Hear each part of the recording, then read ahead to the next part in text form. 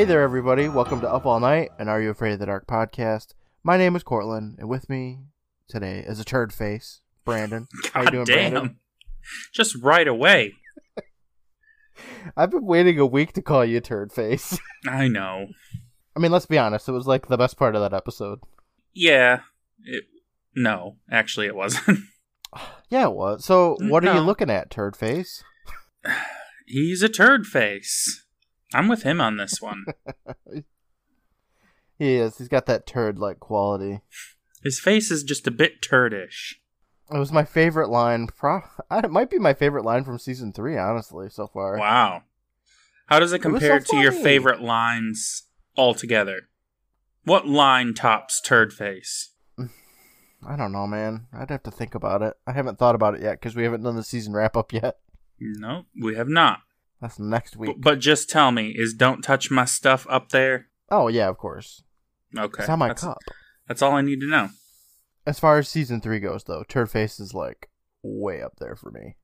It reminds me of when Kelly whipped out that pack of cigarettes.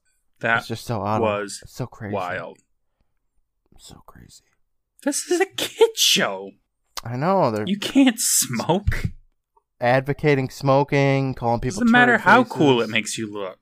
Kelly she did look freaking sweet, though. Also, it was Jewel State, She so, I mean, she looked was sweet at this rad. time. Like, you can't do that, but holy shit, was she cool. I wanted to start smoking right then and there. I wanted to just stop everything and smoke. I'd never smoked before. Now I'm up to 3 packs a day, and it's all thanks to her. So you guys got rain, I seen on Reddit. Did you get Yeah. rain? Yeah. It was Oh, that's pretty good. That's awesome. I like rain when it's needed. I like rain all the time. Rain is pretty It fun. was the best night of sleep I've had in months. Just a pitter-patter. That sounds wonderful, honestly. When I was a kid, I used to like run around in the rain and just play in it by myself. Did you ever do that? Well, yeah. Okay, cool. I like to splash in puddles and stuff, which is completely different than how I am today because I hate being wet now. I'm basically made of sugar. It's incredible. Basically made of sugar. Yeah, rain makes me melt. What a great way to describe you. Basically, what I'm trying to say, Brandon, is that I'm sweet. Did you do anything sweet this week? I beat a video game. Is that cool? Actually, that is because you never beat video games. It's true. Never. I forever, buy never. a lot of video games. I play not very many of them, and I beat none. But I beat a video game. The last video game you beat was when we played Final Fantasy VI together, like 12 years ago. Pretty much. Well, what game did you beat? I beat Control for the PlayStation 4 Entertainment System by Sony. That's cool. Computer Network Software, etc. of America. Yeah, TM and such. So, I think I seen some videos of that one where you can like fly and you can basically like force push and stuff people. Yeah, Is that's that- the whole is that the game. game? You just fly around and throw shit at enemies, and it's awesome. That does sound pretty cool. And you know what that reminds me of? That game you had. Gosh, I don't even remember when it was, but it was Psyops. Do you remember that? Yes, it is very psyopsy, but it's also like a Metroidvania. Oh, you got me there. I love Metroidvanias. Yep. So you get to get lost in company makes it? rooms and backtrack all over the place. It's great. Mm-hmm. It was made by Remedy, the creators of Alan Wake and Max Payne. Oh, yeah, you did tell me that. Okay, that's cool. I'm glad that they're still making video games. Yep, it's a good one. Awesome. I love it. I didn't just beat it, I platinumed it. Nuh-uh, did you? I did. Have you ever platinumed a game before? Not on purpose. Wow. That's awesome. Good job, man. Thank you. You're welcome. So, have you platinumed any games this week, Cortland? I have not. Oh, well, that's some bullshit. Next. I know. Actually, I haven't even played a PlayStation game or anything in a while. All right. I did play some Switch games. Mostly this game called Chocobo's Mystery Dungeon that I bought on sale the other year. How's that? That's okay. I played it on the Wii, and it is a port of the Wii game. I think they added stuff. I don't know. I have fun with it, though. I like it. They added the ability for you to buy it again. No, that's a pretty cool thing. I think that a lot of companies are doing that lately, which is fine. I don't mind. I did start going to the gym last week, though. Oh, yeah? How was that? Oh, I've never been to a gym. It's Not since, no, it's school. good. School gym. Okay, Gym class. it's not like that. Yeah, I understand. I was there with you the last time we went to gym together, but no, it's not like that. I do treadmill and weightlifting and stuff. It's cool. I like it. I just need to schedule my day is better. Yeah. My, so that I can do everything I need to do. My mental image of gyms is based entirely on that episode of Full House where DJ goes to the gym and she works herself too hard, and the family have to be like, whoa, I remember that one. Slow the fuck down, DJ. And then the music was like, da-na-na-na. Yeah, and Stephanie was like, oh, should I tell him that my sister's going to kill herself? I don't know. I pinky promised. Is that one, right? Yeah. Don't break your pinky promises. That's the moral of this episode. It's exactly like that. There's even a little girl there that shouldn't be there, but she pinky promised, so, she's got to be there. It's crazy. There's yoga classes where there's only 3 dudes in there, and they're all looking at the girls like they want to get some. It's disgusting, but You'll find out on exercise. Our Full House podcast coming out soon. Yep, Houses Are Full, the podcast.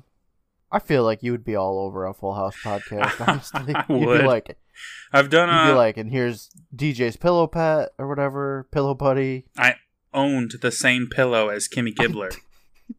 I know. I was going to say that. I remember that pillow. I've rewatched that show as recently as last year. Like the whole thing? Pretty much. In preparation for the final season of Fuller House, I take it. No, just because. Oh, okay. Does Becca love it too? She's not the biggest fan. She hates Uncle Joey. Oh, that's... I understand. Joey kind of sucks. It's okay. Yeah, I didn't mind him when I was a kid, but watching it now, he is the worst. I know. I've always kind of thought he was the worst. I'm ahead of my time. Yeah. Well, I don't want to talk about Uncle Joe anymore. Do you want to get into this episode? I mean, we're like 11 minutes into this thing, so we probably should.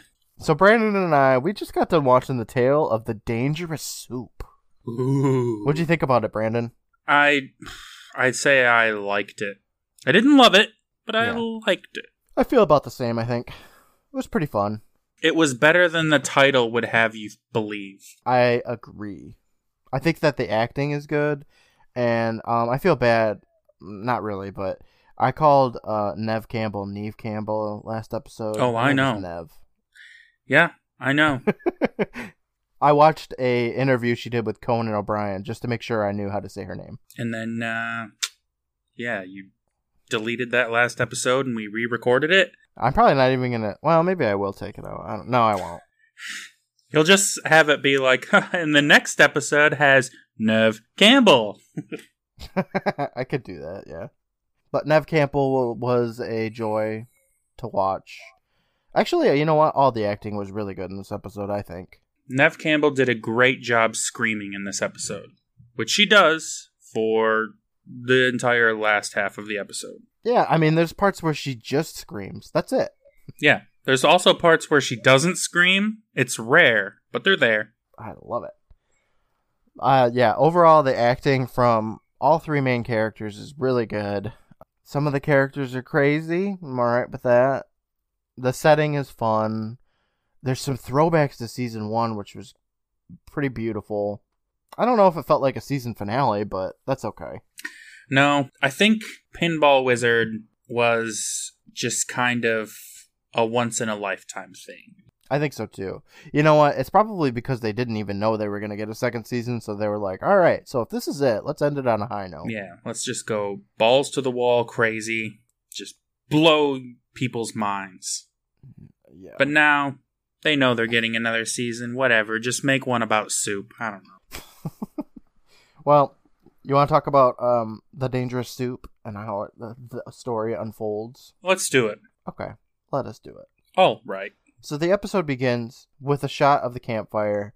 We cut to Gary, and he says, heights. I'm not good with heights. I get sick. He looks like a guy who would be afraid of heights. I don't know what that means, but I think, yeah, that's spot on. I don't know what he's talking about. we see Frank, and he walks behind Kiki, who says, "Dogs? I was bitten when I was a kid. Anytime I see one, I cross the street." And I thought to myself, man, having Kristen bring Elvis back in the Hungry Hounds episode must have been just straight torture for her. She's sitting right across from him while he's like, "Roo, roo, roo." And Kristen's like, guys, she walked slowly into the graveyard. And Kiki's just sitting there like... She's already got this terrifying story about these dogs that want to eat a girl. Her, like, darkest fears realized. And then she's got this dog right in front of her just to make it more palpable. Kristen, you... And Kristen knew that, too. You got kicked out. There's no way Kristen didn't know. I know, right? Because everybody knew that she was afraid of clowns. But I loved it. I mean, overall, it doesn't matter, continuity or whatever, but it just made me laugh when she said that. Frank walks over to Sam, and Sam says, "Birds." Yeah, and we cut to Tucker, who's like, "Birds?" And Sam says that she's afraid that they're going to fly in her face or something, like probably peck her eyes out. I guess it's possible. I'm sure that happens. I mean, right. Alfred Hitchcock made a movie about it, so... Yeah, they're like the sharks of the sky. Yes. Tucker declares that that's weird, and then Frank walks over to Betty Ann, who says she's scared of the attic. She can't go up there alone. No way. And Frank doesn't even walk over to Tucker, who just yells out, "Slasher movies!" Gary tells him that doesn't count, and Tucker tells everybody, "What can I say? I'm not afraid of anything. Except the telephone, you motherfucker." It's the scariest thing there is. The telephone's the scariest thing in your house, Brandon. Did you know that? I don't even have a landline. I'm so scared of it. Phones are scary, and that's good. We look at Frank, who says, "Yeah, we'll see." And Tucker asks Frank what he's afraid of, tough guy. That box, and we see that Frank is holding a box. Well, Frank Mox throws it at Tucker, and then moseys over to take his seat at the throne, saying, "It's no secret. I'm afraid of the dark." And he said it. A call back to season 1. This was like one of my favorite moments of the Midnight Society this season too, because Kiki gets excited and she says, "Yes, he admits it." And then Gary and Kiki give each other a high five. It was pretty great. I mean, it wasn't a secret. No, it was established. Out of all the Midnight Society members, he's the only one who like really gets scared of things. Yeah, like that stick back in Magician's Assistant. Remember that? Oh, God. Flashbacks. Flashbacks. Fucking stick. The kids all take their seat, and then Frank gives us his little teaser for the episode. It's weird to see Frank without a bandana or a hat or something. Oh, I didn't even notice. I'm a bad person. I'm a terrible host. Yeah, you are. Did you even mention his sleeveless shirt? No, I don't think I've ever mentioned. What You're the only are one that ever you mentions doing here? And stuff. I don't know, man. I gotta go. All right. I'm the new host, and this is Fashion Talk. Talking about that Kristen side ponytail, y'all. It's coming back. So Frank says, "We've all got something that scares us, even though it shouldn't." He looks at Betty Ann saying, "You know there's nothing in the attic that could get you. And you know a bird can't hurt you." And he's just shitting on their fears. Well, Sam gives him a face that's like, "Bitch, it might." I mean, birds can hurt you. Yes, they can. Frank continues saying, "But there's still some dark place inside that makes your hands sweat and your mouth go dry. My story is about fear. The kind that's different for everyone. The kind Gary likes. The kind you have to face up to or it'll eat you alive. Submitted for the approval of the Midnight Society. I call this story... The Tale of the Dangerous Soup." That's a pretty good description for the episode from Frank. It really is. It's pretty fitting, yeah. It ties into the episode without just spilling all the details. Yeah, without knocking over the soup like in Hocus Pocus. Yes, exactly. Exactly like Hocus Pocus. The tale starts off, and it's in a dark room. There's like a gigantic fan that's spinning in it. It's very atmospheric.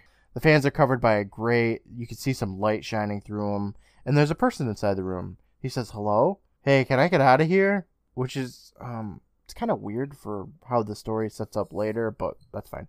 And we hear someone tell the kid to sit down, please. A light flashes onto a chair, and we see that there's these two big fans in this room. The light's pouring inside from the holes of them. And the guy says, yeah, okay, I'll bite. And he sits down in the chair saying, great, now what? And then a compartment lowers, revealing a gargoyle statue and a bunch of smoke. And the kid gets locked into the chair, and we hear a suspiciously familiar voice tell the kid that this gargoyle statue knows what scares him. And the kid struggles as that guy laughs, saying, it knows what scares you. And then crawling up the kid's leg is a snake, and somebody familiar laughs a whole bunch as the statue's door closes. What if you're afraid of gargoyles? Oh. So just pop out and sit there for a while? Well, maybe they come to life like that Disney Gargoyles TV show. No. I'm afraid of normal gargoyles. Talking gargoyles are cool. Nobody's Brooklyn, afraid of gargoyles. Lexington. Brock. I think that might be one of their... I don't remember. Nope. Bronx. Oh, that's what it was, yeah. He was my favorite. You can't even remember his name. Well, my favorite... My standards aren't very high, obviously. I guess. We cut to a door opening into a restaurant with Nev Campbell saying, welcome to the Wild Boar. Your table is ready. And I love the name of this restaurant because it's like back in season 1, episode 1, Tale of the Phantom Cab, when Vink pulls out that wild boar brain. It is a cool tie-in, but I think as a restaurant name, it leaves a lot to be desired. Agreed. I wouldn't want to go eat at the Wild Boar. Well, later on you find out it's the fucking sweetest restaurant in town. I also wouldn't want what they sell. Well, let's find out what they sell. We follow Nev through the restaurant, and she's smiling at people she's passing by. We stop, and we look at a table with an old lady. She's eating soup, and she's like, this shit's incredible. He's really outdone himself this time. And Nev hands an old man a menu at a table and tells him, bone apple tea. I'm funny. Yeah. She walks over. I liked it. She walks away, and some other waitress lady walks up to the table and says, hi, we have specials tonight. But the old man hands her the menu and says, don't bother, we came for the soup. And the waitress walks away saying, oh, what a surprise. And she walks into the camera, which transitions into somebody walking away from the camera, and now we're in the kitchen of the restaurant. I love that. So rude. Hi, we have specials tonight. Like, no shit. Would you like one of our specials? With a side of... Absolutely not. Appetizer? Would you like entree tonight? Maybe follow it up with dessert. Perhaps beverage? But he's just like, fuck that, get out of here. Soup me up. It's like, shut up, get soup. The waitress walks in to the kitchen saying 2 soups for table 6. And Nev walks out. She grabs her menus from the waitress girl, and she's like, man, $100 for a bowl of soup? If I had that kind of cash, I would not be spending it on a bowl of soup. I wouldn't spend $3 on a bowl of soup. Whatever. Canadian soup is probably like $100, so I don't know what you're talking about. Look, here's a little secret. Soup sucks. You're in agreement with my wife then. If I ever made soup for dinner, she would be so pissed at me. Yeah, you can't have soup for a dinner. She would not accept it. Here's the one time I like soup. I like soup as a side to grilled cheese. I agree with you, yes. Other than that, I like soup, but soup. I would not pay $100 for it. No. 100 Canadian dollars in 1993 or whatever. Well, Nev laughs saying, they say it's worth it. But the girl's like, no bowl of soup is worth that. And she takes a step and then collides with somebody that has just a container in their hands with just a bunch of knives in it. The guy apologizes and the waitress yells at him. You want to watch with that stuff? It's kind of out of nowhere. Yeah. She's very angry. She's so angry at this man. Like, it's not that big of a deal. They're in a busy kitchen. Shit happens. I mean, if the knives were like flying all over the place because he dropped it and like stabbing her foot and maybe cutting her throat a little bit, like that would be dramatic. But it just kind of plops down there. Yeah, nobody gets hurt. It's really boring. Nev tells her to relax, and the girl yells back, I'm not picking that shit up. I don't touch knives, okay? And Nev apologizes. She picks up the stuff. The waitress grabs a spoon and is about to taste that $100 soup. But Nev stands back up and is like, Jersey, what are you doing? She's like, I just wanted another taste. But Nev tells her that she'll get fired for that.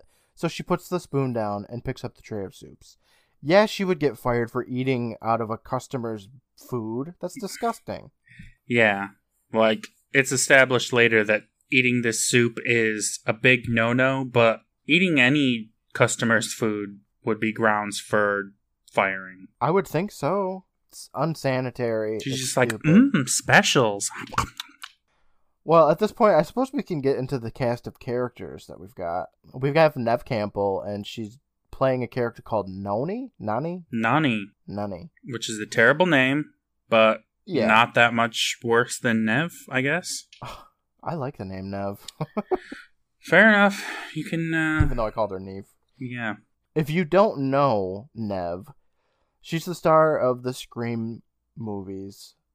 And never seen those. I guess there's 4 of them, and apparently there's going to be a 5th one in 2021. Starring Neve? Yeah, well, she's going to be in it. Wow. As Sidney Prescott.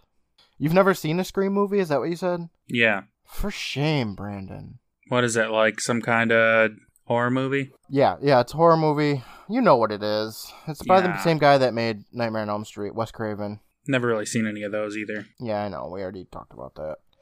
Well, she's also in House of Cards and Party of 5 and a bunch of other stuff. She's awesome, and honestly, I've always really enjoyed watching her. She's in like a witches movie. Did you ever watch that? It's got Fairuza Balk in it. I've never seen it. The Craft, it's called, I believe. Yeah, The Craft. No, I've never seen it, but I think it's been on TV while I was in the room, so... Oh, okay. It's a pretty interesting movie, and I like Fairuza Balk. Did you know that she played Dorothy in The Wizard of Oz I sequel? literally have know nothing about her career other than that she was in The Waterboy. Oh, okay. Well, she was also Dorothy in like the 1984 or 86 Wizard of Oz sequel, Return to Oz. All right, I believe you. Which you could tell me anything. You should watch that. I believe it's you. on Disney Plus. I made Kim watch it. She Okay, didn't like well, I've never seen Wizard of Oz, the original, so we're just going down the list of shit I've never seen. All right. What else haven't I seen, Cortland, huh? Just tell the world, why don't you? I don't know. We made you watch The Little Mermaid. Yeah, I've seen The Little Mermaid, okay? And you loved it. I've never seen Citizen Kane, but I've seen The Little Mermaid. I've never seen Citizen Kane or The Godfather or Scarface or a lot of other really highly rated movies. Okay, well, Scarface doesn't really belong on that list, but The Godfather is a good movie. You should watch it. Whatever. Moving on. Jersey is the name of that waitress, and she's played by Tracy Davis. Jersey is amazing. She's in nothing else, though, worth mentioning. She was in some movie called, like, Nemesis from 1990-something, and I was like, that intrigues me a little bit, but I'm not going to watch it. Well, she's fantastic in this episode. Nev is honestly, I mean, she's alright. She's well acted, but the character doesn't really have a lot of interesting things to do. Whereas Jersey doesn't get to do a whole lot. Jersey is just delightful. Yeah, okay. I wouldn't want to work with her or be associated with her or ever see her as a human being, but as a character, she's fun to watch. Yeah, I agree with you. We have 2 other characters in the episode that haven't really been introduced yet, so let's keep going. Next up, we see an older gentleman, and he is spooning some $100 soup into his mouth. The camera pans over. Jersey's putting down these bowls of soup to some other rich white folk. And this white old man is like, yo, can we get some more of this soup? And Jersey looks at him and says, nope, 1 per customer. And she walks away, and the old man shakes his head. And then some people like move aside and they start clapping. And out walks Dr. Vink in a chef's outfit. And he thanks everybody for coming, and he just soaks up this moment. He lets it wash over him. People are clapping, and he loves every second of it. Yeah, it's Dr. Vink again. Dr. Vink again. Frank's kind of a one-trick pony. Well, whatever. Dr. Vink is so good. He's okay. I liked him better in Midnight Madness than I did in this episode. But even so, he still just eats up everything. Like, he's out there. He's a character, for sure. Yeah. The scene shifts. We're looking out a window at some snow. And the camera pans over the empty restaurant, and Noni... God, this is going to be an old man Cochran thing. Nani? Nani. It's Nani. Nani's doing some paperwork. In walks a guy who has a paper in his hand, and he says, I'm looking for the wild boar. And Nani's like, you found it. Are you looking for a job? And he says, yup.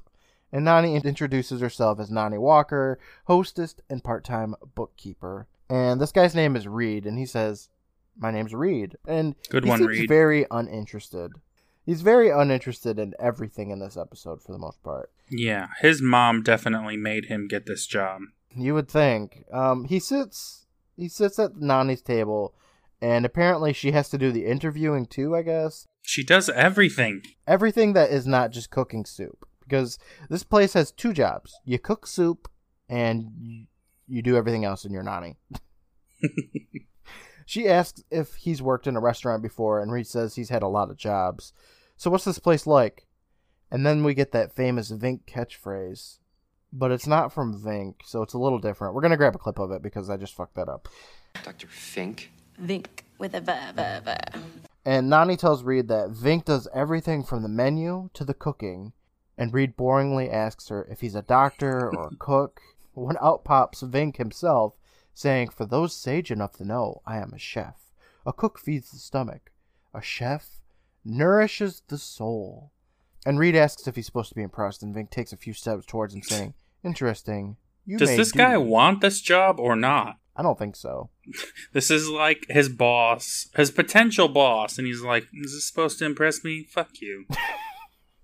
That's how I do my interviews, too. Surprised he had a lot of jobs with that attitude. Well, he gets fired from jobs. He's got to get more. Yeah, but how does he get through the interview process? He's only like 17 years old. How he many just jobs walks could he into have? businesses like, you don't scare me. Like, I'm not trying to scare you, sir. I'm not fucking scared. Fuck you, old man. Where's my apron? I start tomorrow, right? Yes. So Reed, he stands up because Vink has told him to come and follow him. And Reed stands up and he says, he looks like a nutbag to me. We move to the kitchen. There's a lot of weird looking tools and there's jars filled with liquid and stuff. It's some typical Vink nonsense.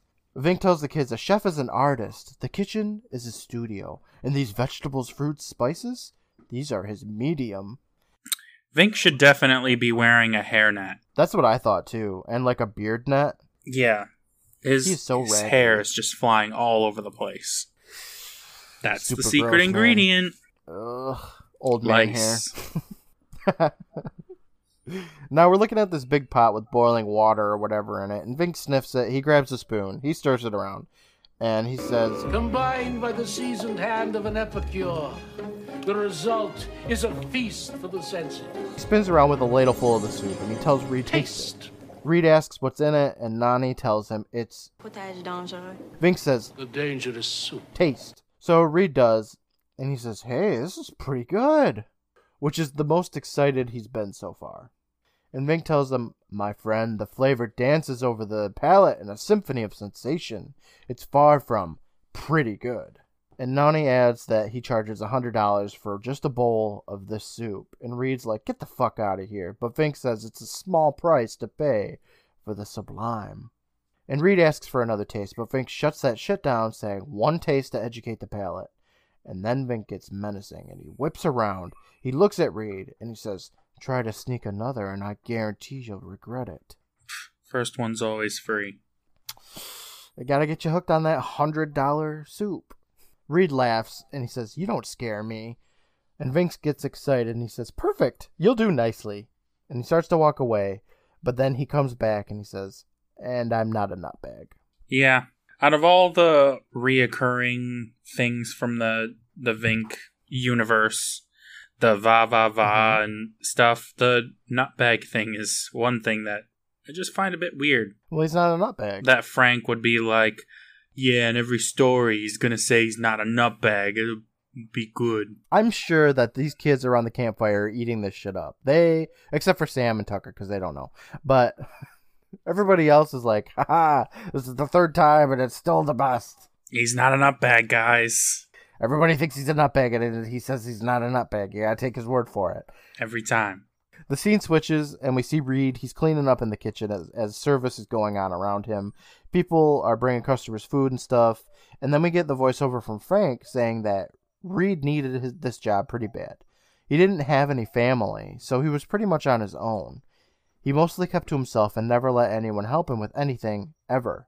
As we can see on the screen, he's carrying this bag of like 1 million or so onions, and Nani's trying to help him with it, but he's like, nah. So that gets the point across, apparently. Yeah, it's like that thing he said. Yeah, where he didn't want any help. Well, we see he doesn't want any help. And here's an example of him not wanting any help. He's like, yo, Betty Ann. He had like 1 million onions, and he said, no, don't help me. She was like, hey, can I help you? And he was like, no, because of my personal trauma, I don't want any help. The scene switches, and Nani's with Jersey, and they look to be leaving for the night, and Frank continues saying, it was an okay place to work, except every once in a while, somebody would just quit. No reason. They'd just suddenly take off and never come back. Strange. That happens all the time where I work. Does it happen at your place a lot? Yeah. Oh. I guess it happens at mine a lot too, but I never see it because my place is so big. Wonder what's really going on. Well, do you guys make soup? No, we just make terror potions. Well, we cut to Vink. He's holding a few bowls of his soup, and then we get a close-up of people eating the soup. It's really weird. It's just their face. And Frank blabs on some more, saying that Dr. Vink's restaurant was the most popular in town. People came from all over just to sample the dangerous soup, which we can now see Vink stirring around. The scene switches, and it looks like service is done, and some guy tells Reed that he's out of there, and he'll see him tomorrow. And Reed looks around for a really long time, and then he goes up to the soup, and he slurps a spoonful of it, saying, man, this is good. And, of course, Dr. Vink is right behind him, and he's like, Reed, what are you fucking doing? Did you just taste my goddamn soup? And then, this episode, this is where it gets kind of weird. Out of literally nowhere pops Nani. That is exactly what I have in my notes. It says, from literally nowhere. She just is behind a table for some reason, and she stands up. I don't understand why, and I just don't get it. They could have just had her standing around a corner or balancing a checkbook or something, but no, she pops out like a goddamn jack-in-the-box. Yeah. Like he was just caught on candid camera or something. I don't understand it. But she's like, no, he didn't taste that soup. He's just cleaning the stove. And then, from behind Vink, out pops Jersey from nowhere. And I was like, what the fuck is going on? They were all in there, like it's a surprise birthday party, waiting for him to try that soup. That's the best explanation I can imagine. They're like, he's gonna do it. I don't know. It was ridiculous. Anyway, Jersey's just bitching because she waits tables and she doesn't touch dishes. And Nani and Reed, they get out of there as Vink tells Jersey that her job description just changed. So I'm assuming what happens is that somebody got fired or they left or whatever, and now Jersey has to do dishes. Yeah, that's what happens. Whatever. Reed catches up with Nani and thanks her for lying for him, and she's like, forget it, and she walks away, but Reed chases her down and says, wait, I mean for everything. You've been really cool to me since I got here, and I've been kind of a slug, I think is what he says. Yeah, he says slug, but I heard slut both times that I watched it. But I don't know why he would say that, so... We're going with slug. We're going to go with slug. Well, Nani's like, yeah, I noticed. And then we cut back over with Vink and Jersey. And Vink says, my dear, you've proven to be far too loud for the taste of my guests. And Jersey goes on a rampage saying, loud? Loud? I'll show you loud! And she grabs some ladles, and then she starts banging on the pans that are hanging up. Nobody in this show wants their job. I don't understand her, but I loved it.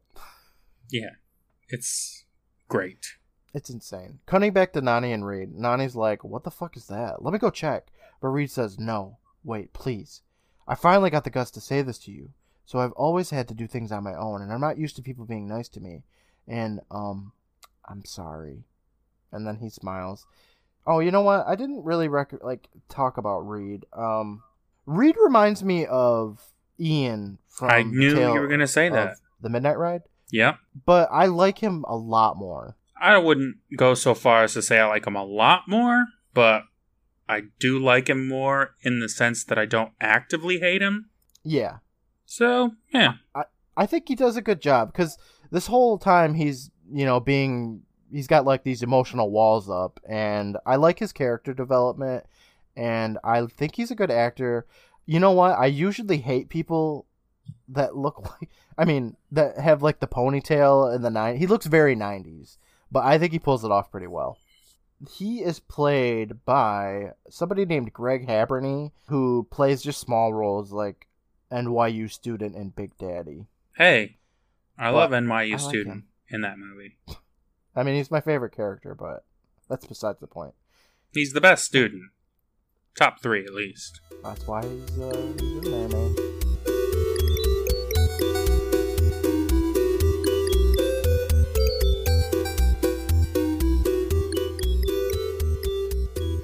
Hey there, everybody. Cortland here, your good buddy and your sous chef. Thank you so much for taking a listen to our little show. Whether you're a new line cook or a seasoned head chef, Brandon and I will always appreciate you laughing with us through every episode. There is less than 1 week left to enter in to win our giveaway of Are You Afraid of the Dark Season 3 on DVD. Next week is our wrap-up episode of the season where we will announce the winner for the giveaway. Entering is super simple with up to 3 ways to enter in. First, check out our Twitter, that's at PRVT Island. Our pinned post is our giveaway entry post. All you have to do is like it, give us a follow, and most importantly, give us a suggestion for a tale you'd like us to completely improvise for your entertainment. Just like last week's tale of the Tax Day murders, we want your silly, funny, serious, or chilling tale names that you want to hear come to life in an Are You Afraid of the Dark story. You can submit another tale name on Instagram, that's at Private Island Presents. We have a post that shows the Season 3 DVD with an Up All Night sticker. Just give it a like, give us a follow, and another tale name in the comments, and you're entered in. While you're there, check out our months and months of content, including handcrafted gifts and videos, Are You Afraid of the Dark memes, character bios for the episode, and so much more. We're very proud of all the content we make for Instagram. Of course, just like last season, all of our patrons will automatically be entered in to win. You can sign up at patreon.com/privateisland to become a patron for as little as $3 a month. You'll get instant access to early release episodes, episode bloopers, and more. I'd like to thank our current patrons, the Golden Bostics, Bryce and Kathy, and the Bronzebeth Angela. Thank you so much, everyone. We really appreciate it. For a quick link to all of our socials, our merch store, YouTube page, and so much more, check the episode description. The Linktree link in there has them all. If you'd like to support the show in other ways, be sure to subscribe wherever you get your podcasts. You can also leave us a 5-star review on Apple Podcasts or Podchaser. We actually just got a recent review on Podchaser, and it put a smile on my face. These are super quick and easy ways to support us as well as any other podcasters that you listen to. Another great way is to tell somebody about the show.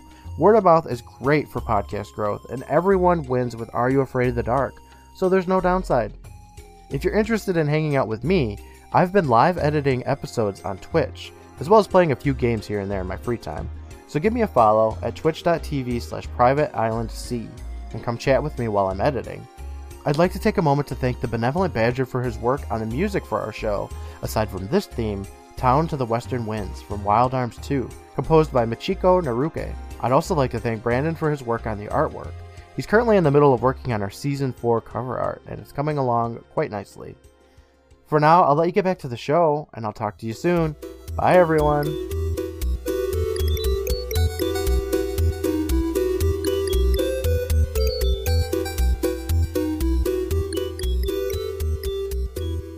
So we cut back with Vink in Jersey. She's still banging on the pots and stuff, and Vink begs her to stop, saying, "You misunderstood."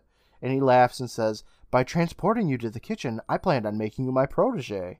And Jersey thinks he's kidding, but Vink's like, "Indeed not. The secret ingredient to my soup is known only to a select few, and you You, my dear, have been chosen to join the ranks of the enlightened, if you're interested. And Jersey looks him up and down and says, really? And Vink walks over, he opens the door to the freezer, and Jersey's like, there's nothing in that freezer. Vink assures her that the secret lies within, and it's yours to experience. So Jersey hands Vink those ladles, and then he closes her into the freezer, which is probably illegal. Yeah, it doesn't even matter what's in that freezer. Like, him closing her in there is not cool. Like, I don't give a fuck what's in your soup. Let me out. I think that's like entrapment or something. Well, it's not entrapment. Not at all. It's not? But it is attempted murder, maybe. Back with Nani and Reed, Nani asks what that was and starts to walk over to the kitchen. And then back with Jersey, she's in that room from the beginning with the fans and the chair and the whatnot, and Vink tells her to sit down if she wants the secret. So she says that he's the strangest, and then she goes over and she sits down in the chair in the middle of the room. The gargoyle is revealed, and Vink tells her it knows what scares her, and then the restraints activate, and Jersey is trapped in the chair. Back with Nani and Reed, they look into the kitchen, and Vink dances around, and then he reveals a secret compartment where a vial is collecting some liquid. It looks like the secret ingredient to the dangerous soup.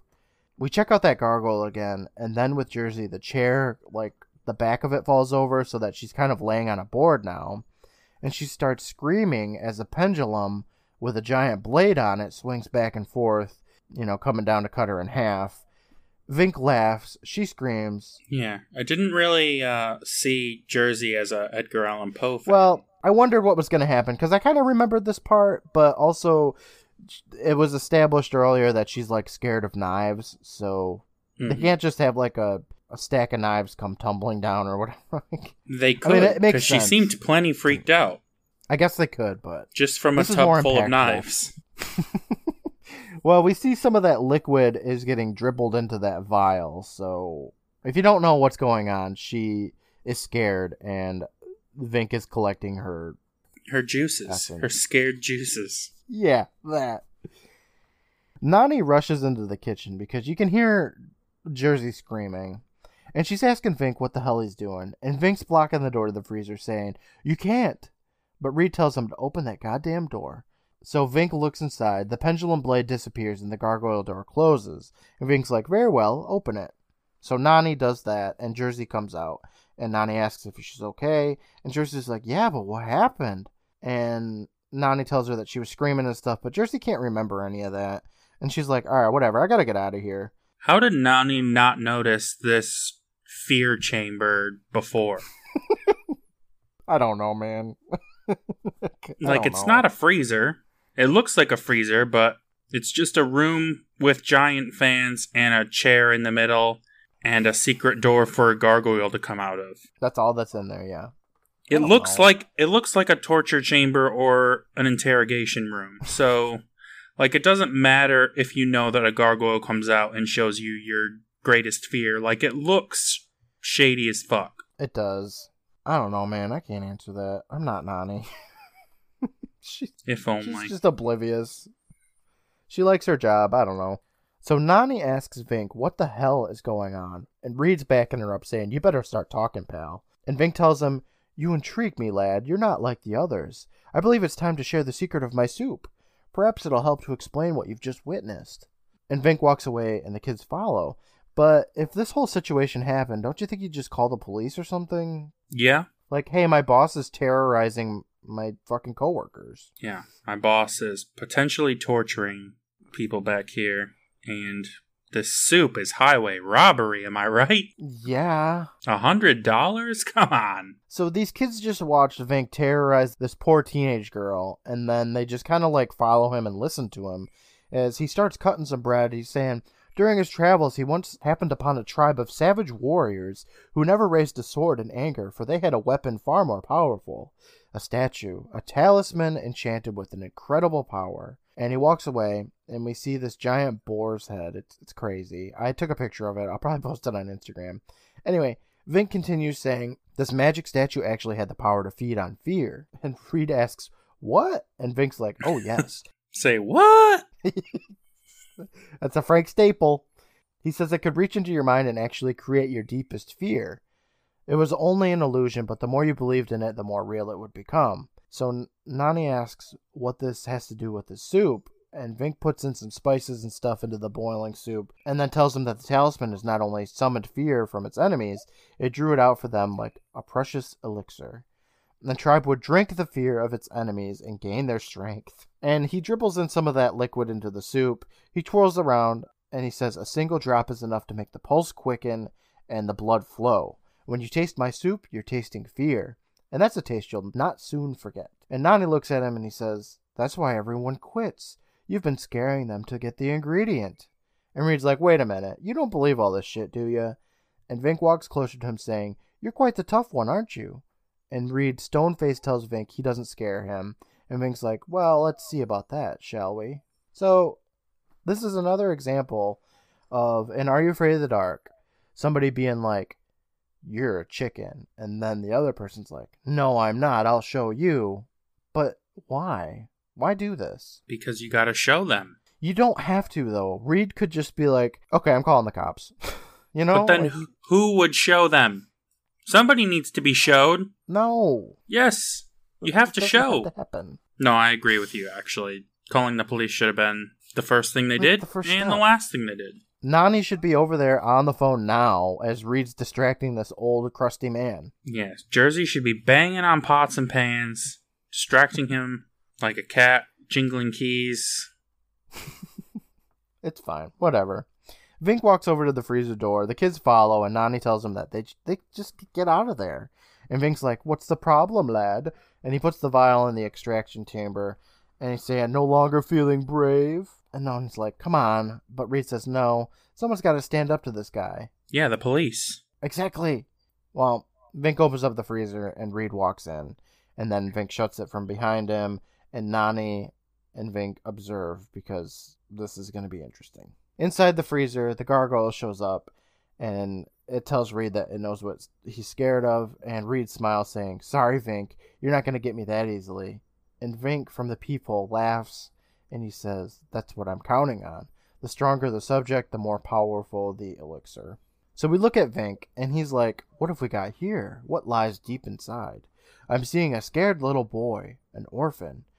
And Reed's like, I'm not buying this. And Vink says, raised by his uncle. He was a cruel man. And then we look at Reed, and he's kind of getting scared a little bit. And Vink says that the uncle treated him very harshly. What happened to him, lad? Ah, yes, you remember now, don't you? And Reed looks shaken. The camera pans over to the other side of the freezer, and then there's a casket there by the gargoyle. Vink tells him to go have a look inside the casket, so Reed walks over to it, and slowly. Nani's yelling at Vink to let him out. Vink stares, saying, I know you can't resist. Reed walks over, he opens up the casket, and inside is a man laying in it. His eyes are closed, and we look at Reed, and then we look at the gargoyle, then at the man in the casket, and the guy's eyes shoot open. We cut to Reed, who flinches, he looks scared as hell, and then the man in the casket reaches up and grabs Reed's neck as Reed starts screaming, and Nani screams for Reed. She opens up the freezer door, and Vink yells at her not to do that, and we watch this gargoyle fly out of the freezer in a really shitty animation. It is the worst. It does not look good at all. No, it is one of the worst effects we've seen in the show. Ugh.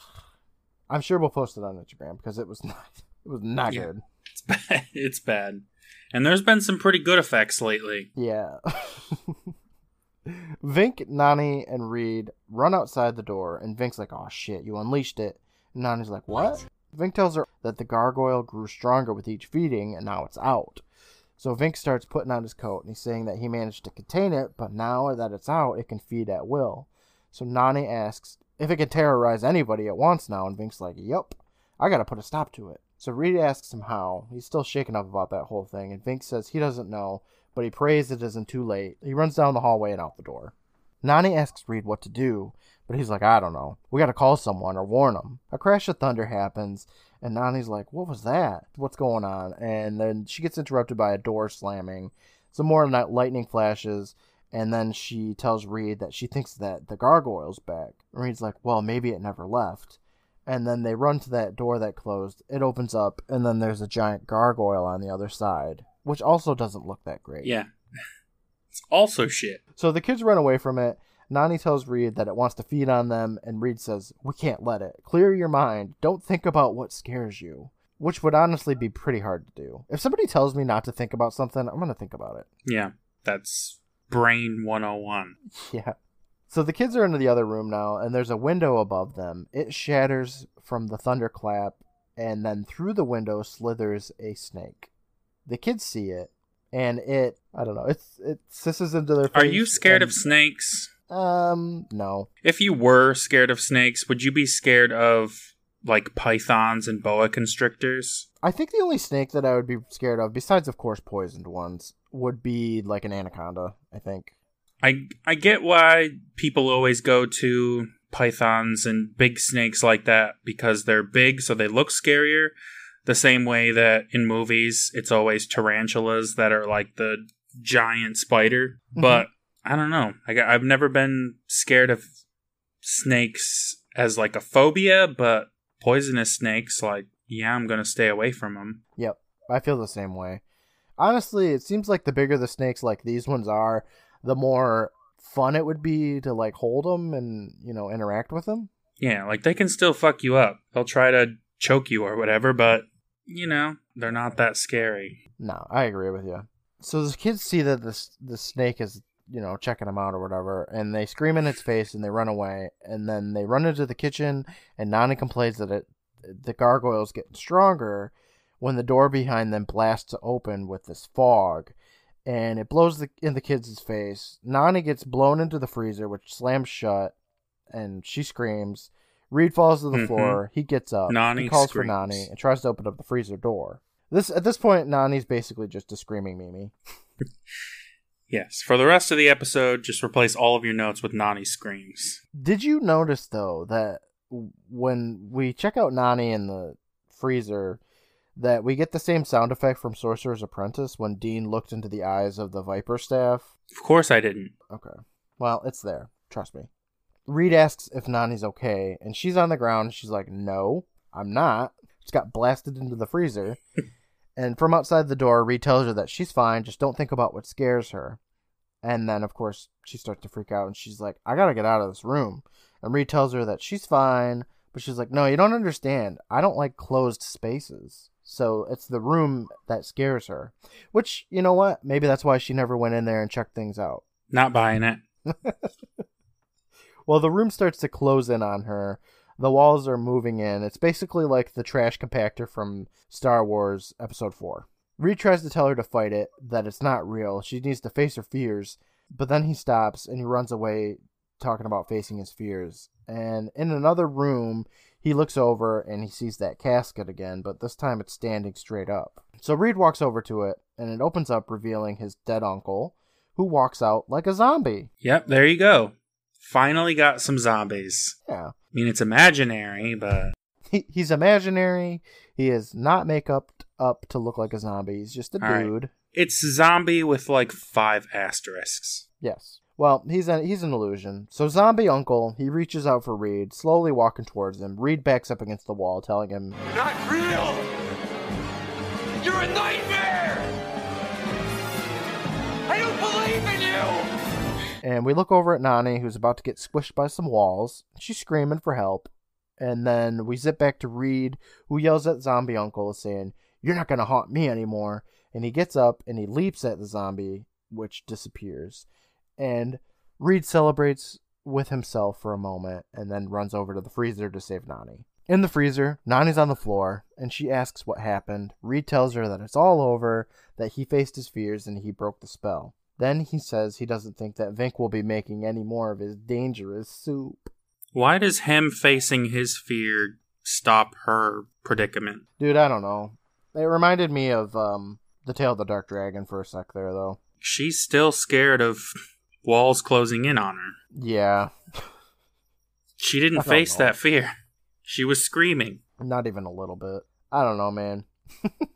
The kids laugh, but then the door to the freezer closes, and Vink is now on the other side. He's looking in that peephole, and he says, "That's where you're wrong, my friend. It still knows what scares you." And the kids look over, and the door opens up, revealing the gargoyle again. And we get a close-up of Vink's face, and he says that he plans on being in business for a long, long time. and he laughs a whole bunch. And then we cut back to the Midnight Society, and Frank tells us that that's the end of the episode. What is Dr. Vink's role in scaring these people? Because at first, I think the gargoyle is in control of all of it, and he just got this gargoyle that scares people and makes juice. But with Reed, he's like probing his mind and conjuring these things from his past. Yeah. So what exactly is the relationship here between Gargoyle and Vink? I'm not really sure, and I thought it was really weird because he is okay with using this thing that he got from some ancient warrior tribe or whatever. Like, he took that from them, and he has it in his freezer, and he uses it for his own benefit. But then when it gets out, he's like, oh, fuck, it's going to terrorize the world. I have to stop it. You know, I have to be a hero. But then he just goes back to being like, yeah, I'm going to use it for my own personal gain again. Like, I don't understand either. I don't know what he has to do with it. If he's the one that gets the fear out of them and then the gargoyle makes the illusion or what, I don't know. He's got some sort of psychic connection with it. Who knows? Yeah, I'm not really sure. It didn't really make sense to me, but I don't really care. You know, I want to talk a little bit about Reed, too, because I told you that I really liked his character development, and I liked that he was so stone-faced, and then, you know, he got to face his fear, and he gave emotion at that point. But his fear is very real, you know? Yeah. It could have been just, you know, something silly, like he's scared of buckets or down power lines or clowns. Down power line. But no, it's an abusive uncle. Yeah, that's crazy. When I was a kid, I mean, I remember seeing the episode. I remember the uncle reaching out from the casket or whatever, and I just thought he was scared of, like, somebody dying, you know, like, I didn't really get that the uncle was abusive, because I didn't have any abuse when I was a kid, so I don't know anything about that, but, like, being an adult and looking at it now, it's like, damn. No wonder that kid is so unwilling to have anybody help him. Like, he doesn't want to deal with anybody because he had somebody that was supposed to take care of him abuse him. Yeah. And then he died. Then he was a zombie. It was cool. I liked it. I like Reed, and I like Nani, even if Nani just screams a bunch. So back at the Midnight Society, we cut to Sam, who says, that was great. And Betty Ann declares it to be a good story. And then the camera zips over to Tucker, who says, that's weak. What if there's nothing you're afraid of? The room wouldn't work. And Frank's like, oh yeah, that's right. Nothing scares you, does it? Maybe you should be the first to reach into the unknown. And Tucker stands up and asks what's in Frank's box. Because he's talking about his box now. Yes. And Frank tells him, what's the difference? You're not afraid of anything anyway. So Sam smiles, and Tucker's like, yeah, that's right. And he walks up, and he starts to put his hand in this box. But then he's like, forget it. And the gang smiles. Tucker runs away, and Gary asks what's in the box. And Frank says it's exactly what Tucker's afraid of. And he opens it up, and there's nothing in there. And Sam smiles. The kids get up. Gary dumps the water on the fire. And that's the end of season 3. So Frank brought an empty box to the campfire. What if Tucker was just like, I'm scared of bees? His whole plan would be ruined. Yeah, I don't even know, man. They just somehow know Tucker so well that they can just craft these elaborate Pretty pranks. much every episode is just like Tucker being a little shit and them all fucking with him and being annoyed by him. Pretty much, yeah. Which, you know, it's cool to mess with him because he sucks, but also he sucks, so I don't like him being there. But we'll talk about that next episode. Yeah, I'm sure we will talk all about it. So, what do you think the moral of this story is? I think that it's, if you're getting harassed by your boss, you need to call somebody out on it. Or just quit. It's not worth it. Go get a new job. Yeah. Especially if you're making a minimum wage at a fucking restaurant called the Wild Boar where they charge $100 for a bowl of soup. Don't buy soup. That's the moral. It's just flavored water. Right!